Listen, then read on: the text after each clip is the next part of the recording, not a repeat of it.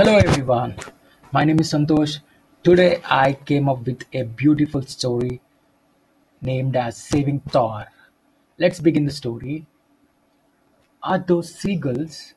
JK asked, pointing to the top of the dikes. Rania stopped paddling and took her binoculars out of her backpack. Not gulls. I'm not sure but what they are. But they're pretty big. Maybe hawks. You take a look. JK examined the birds through the binoculars. They are young bald eagles called juveniles. They do not get the white head feathers until they are adults.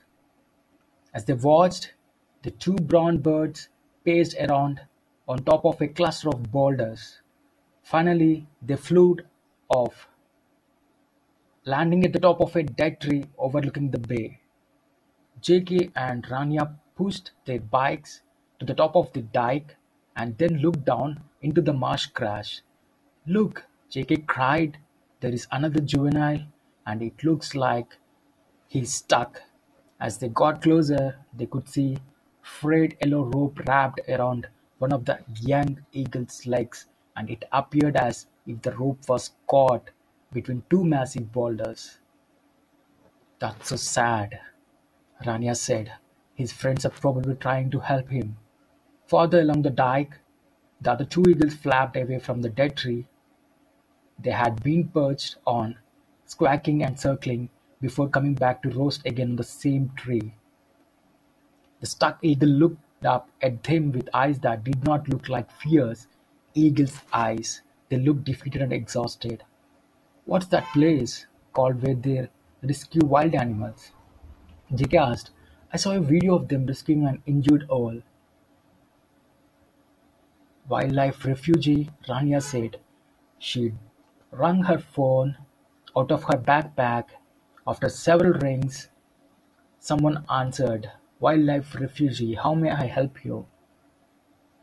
"We are out on the dikes near Canning, and I think we found a juvenile bald eagle," Rania said. "He has rope wrapped around one leg, and the rope is trapped between some rocks."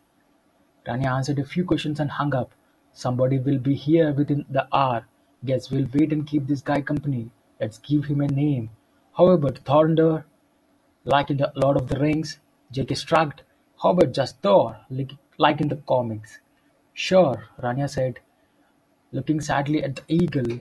"Hey Thor, hang in there. Buddy, help is coming." The eagle blinked, then launched himself into the air, only to have the rope pull him down, crashing back onto the rocks. The other eagle squawked. "Oh my goodness, is he okay?" Rania asked. The teenagers were really worried that the eagle was going to hurt himself before the wildlife refugee people arrived. They looked around for help, but nobody was in sight.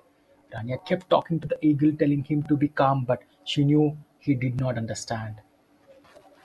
It grew very quiet, and time seemed to be moving very slowly as they waited. Suddenly Thor once again tried to join his friends, and once again was pulled back to the rock with a horrible sounding thud. JK started to pull his shoes off. "I'm going to go down there and free him. All I have to do is pull the rope out from between those rocks. Then Thor can fly away," said JK. Rania knew immediately that that was a remarkably poorly conceived idea. JK's intentions were good, but his plan was bad. She looked flatly at JK and chose her words carefully. "JK, if you climb down to those rocks, Thor is not going to understand that you are coming to help him. He is going to be really scared. He will probably hurt himself even worse trying to get away from you. And if you get close, do you think Thor is just going to sit there and let you tug on the rope? Look at his beak and his claws. He's a wild animal. He's going to defend himself." Just then Thor let out another screechy, troubled squawk. "We can't just sit here and not to do anything. Look at him," JK replied, undecided on what to do as he hesitated for a moment and then continued to pull off his second shoe. A low rumbling made them look toward the entrance to the dike road. Both teenagers were relieved to see a truck pull up next to their bikes. JK pulled his shoe back on. A man and a woman got out, carrying what looked like a big dog crate. "Thanks for calling us," the woman said. "I'm Martha, and this is Ralph. Where is the little guy?"